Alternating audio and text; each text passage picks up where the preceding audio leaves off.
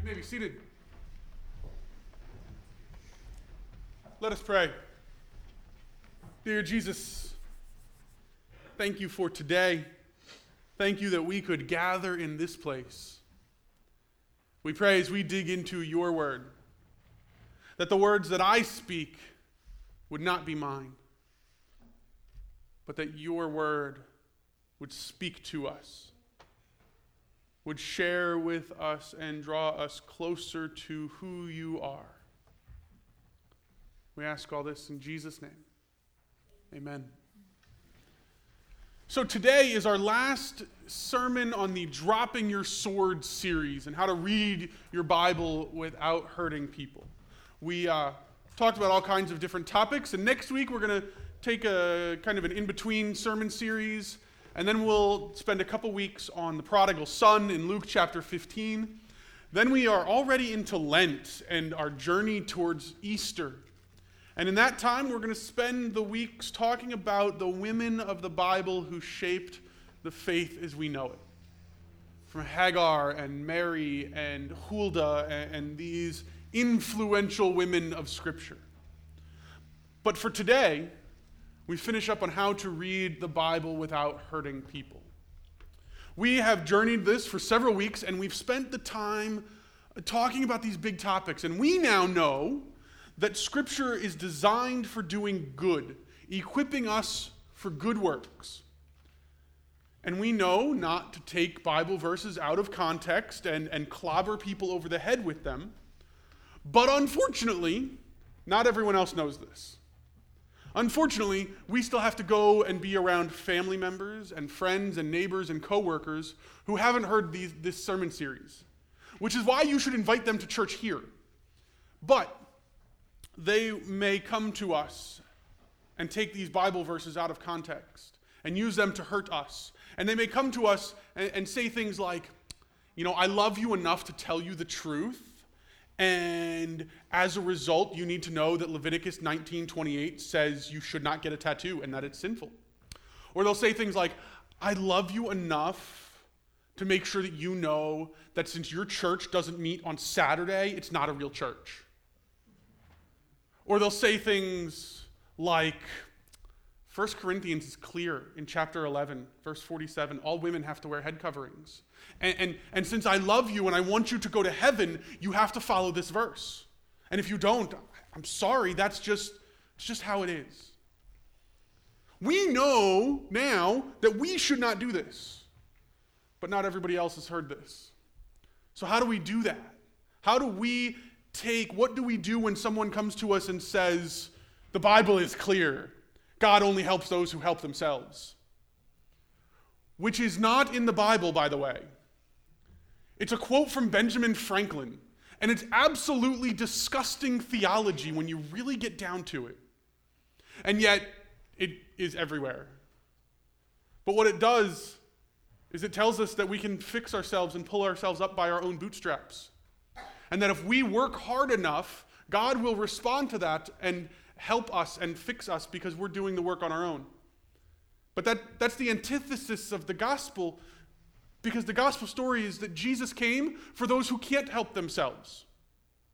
And if we could help ourselves, there would be no need for Jesus. Or they'll come to us and say, I know you're going through a really rough time right now and you're really struggling, but God would never give us more than we can handle. No, that is garbage. It's not in the Bible, that's the first piece. But they say this well-meaning to tell you that you're stronger, but really what it does is it minimizes how we feel. And it minimizes the struggle, and it turns God into some god-awful tyrant whose only existence is to make you suffer more. No. Bad things happen that we can't handle all the time. And I don't know why, but I'm pretty sure it has nothing to do with God being this tyrant who just wants us to hurt more.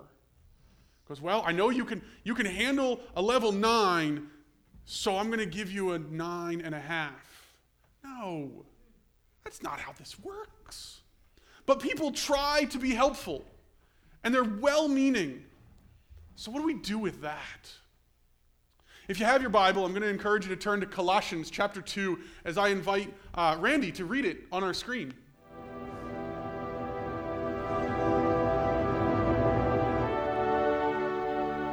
Drop your sword. Today's Bible reading comes from Colossians chapter 2, verses 6 through 19. Therefore, as you receive Christ Jesus the Lord, so walk in him, rooted and built up in him and established in the faith, just as you were taught, abounding in thanksgiving. See to it that no one takes you captive by philosophy and empty deceit, according to human tradition, according to the elemental spirits of the world, and not according to Christ. For in him the whole fullness of deity dwells bodily, and you have been filled in him, who is the head and all rule of authority.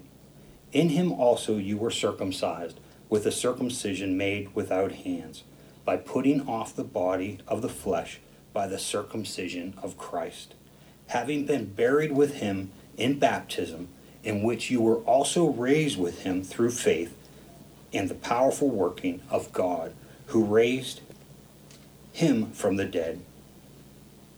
And you who were dead in trespasses and the uncircumcision of your flesh, God made alive together with him, having forgiven us all our trespasses by canceling the record of debt that stood against us with its legal demands.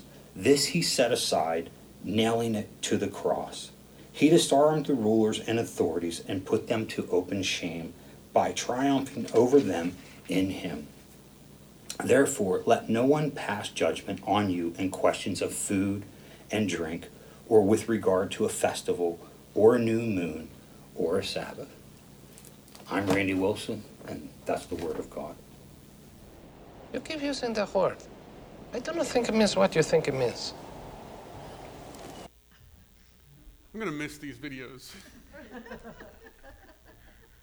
But this scripture brings us to a place that when people try to hurt us with religion, with scripture, with things that they claim to be scripture that aren't actually scripture. Side note, I once, at a previous appointment, talked about the Ben Franklin quote about God helps those who help themselves.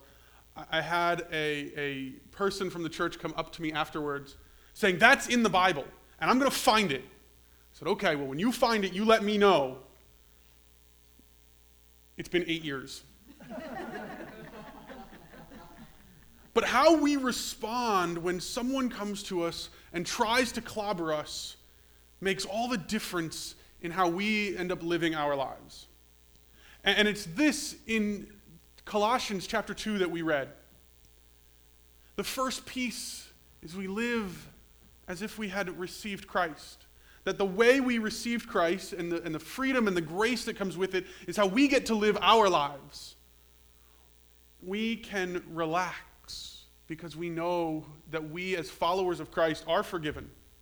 That God's grace is even for us no matter what. No matter what we've done or who we've done it to, with, for, or because of, or how many times we've done it, God's grace is still for us. It goes on, it says all the things we've done wrong, all of the debts we created, all of those things have been canceled out, nailed to the cross. And I love this. Jesus didn't pay the debt. He canceled it. Paying the debt means there's a record, paid in full and all of this. Canceled means it no longer exists. If you tried to find a record of the debt, it's gone. If you tried to find a record of your sins, it's gone. It has been nailed to the cross and destroyed. So what does that mean? That means when people come up to you and say, well, I can't believe you're eating shellfish. The Bible is clear. We can say, you know what? Lobster's actually pretty good, so I'm going to go with this. When people come up to us and say, the Bible's pretty clear, you shouldn't get tattoos, or women shouldn't speak, or this, you can go, you know what? No, you don't get to sit in judgment. You don't get to do this because we have been forgiven. We who live in grace now are free.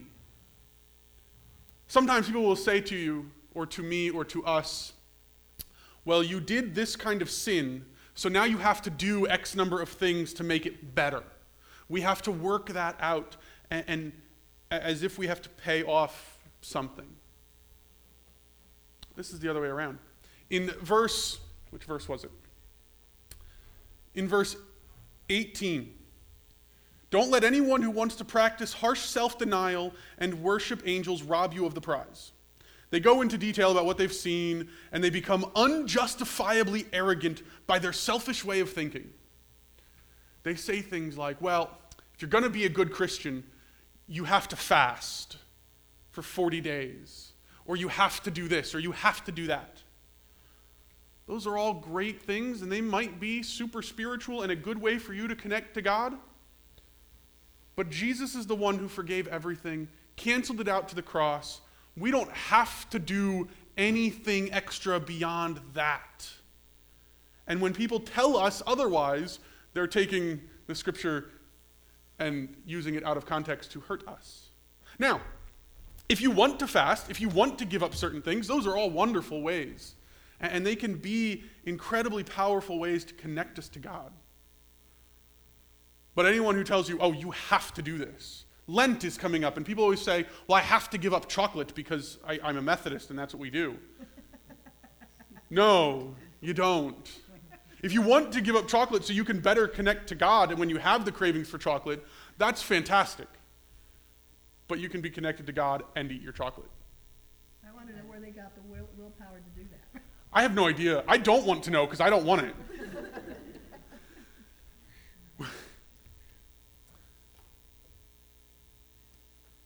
Where was I? I forgot where I was. I'll start over. They go into details. They start talking about all these nuances of things we have to do or things we should do or should not do. All we have to do is love Jesus because he first loved us. Everything else is extra. Everything else is details. But there still comes a question of, what if they're right? What if what they're saying is valid?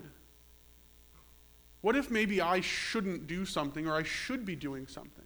How do I interpret scripture that says, do not get tattoos, when Randy, who read our scripture, has a full sleeves of tattoos all over him? What do we do with that? How do we interpret this?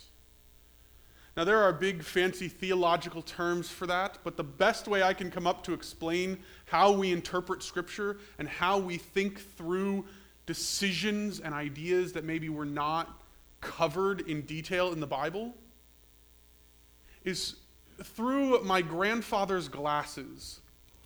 You see, my grandfather was a tool and die maker outside of Philadelphia for a company called the Budd Company. They made parts for helicopters and things, and he made the parts that made the parts for the helicopter. Tiny little things where millimeters matter, there's no margin of error. And he had these glasses. These are his glasses, and he wore them every day. But on them are different lenses. And there's the big one, which everyone can see. And we can think of it as our scripture, as our Bible. When we come across something, we interpret everything through the scripture, including other scripture.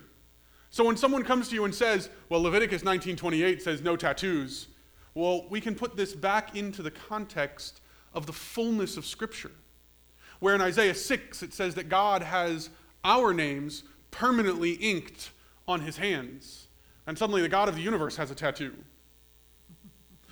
Or someone comes to us and says, like we talked about last week, that women shouldn't speak in church. Well, then we interpret that verse through the context of all the other verses, of all the times that women add to the beauty of the church, all the times that they interpret Scripture, and we realize that we are actually better off having every voice heard.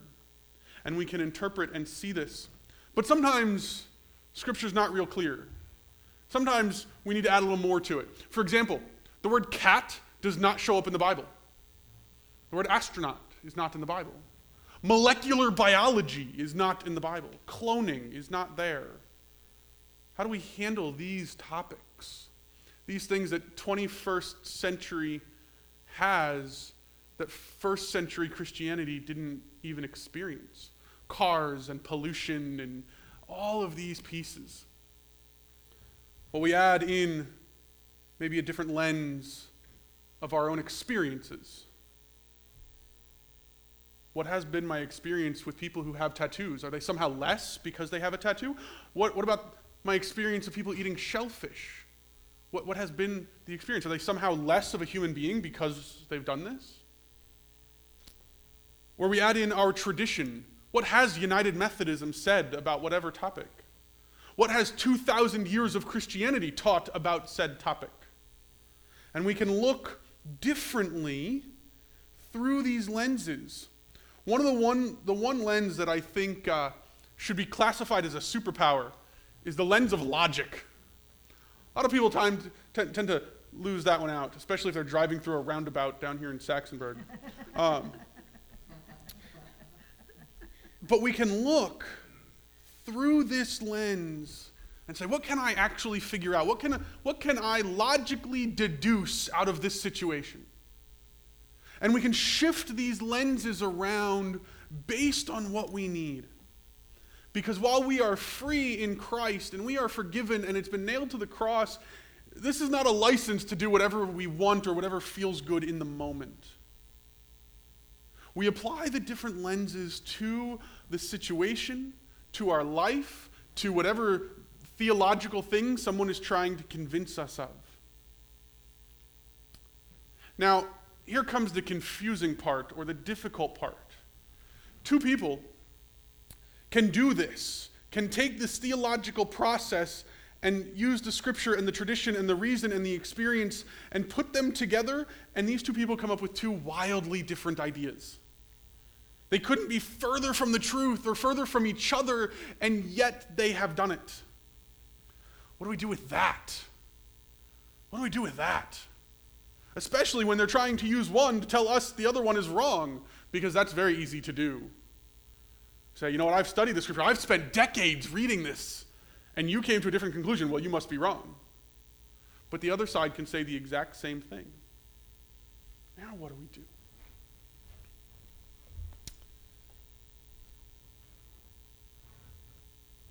Verse 18. Do not let anyone who wants to practice harsh self-denial and worship angels rob you of the prize. They go into detail about what they have seen in visions and have become unjustifiably arrogant by their selfish way of thinking. Don't let that rob you of your prize. It becomes very easy for ourselves to go, well, you have a different opinion, you must be wrong. It becomes very easy for the other side to go, you have a different opinion, well, you must be wrong. And what happens is this becomes a very selfish way of thinking that robs us of the prize. I am convinced when we step into eternity, there are going to be people there that we don't think should be there. There are going to be people there who have very different opinions than us. And we're going to spend eternity together. That's the prize. The prize of following Jesus. The end of the story, as it were. And Revelation 21 is we spend eternity in the presence of Christ.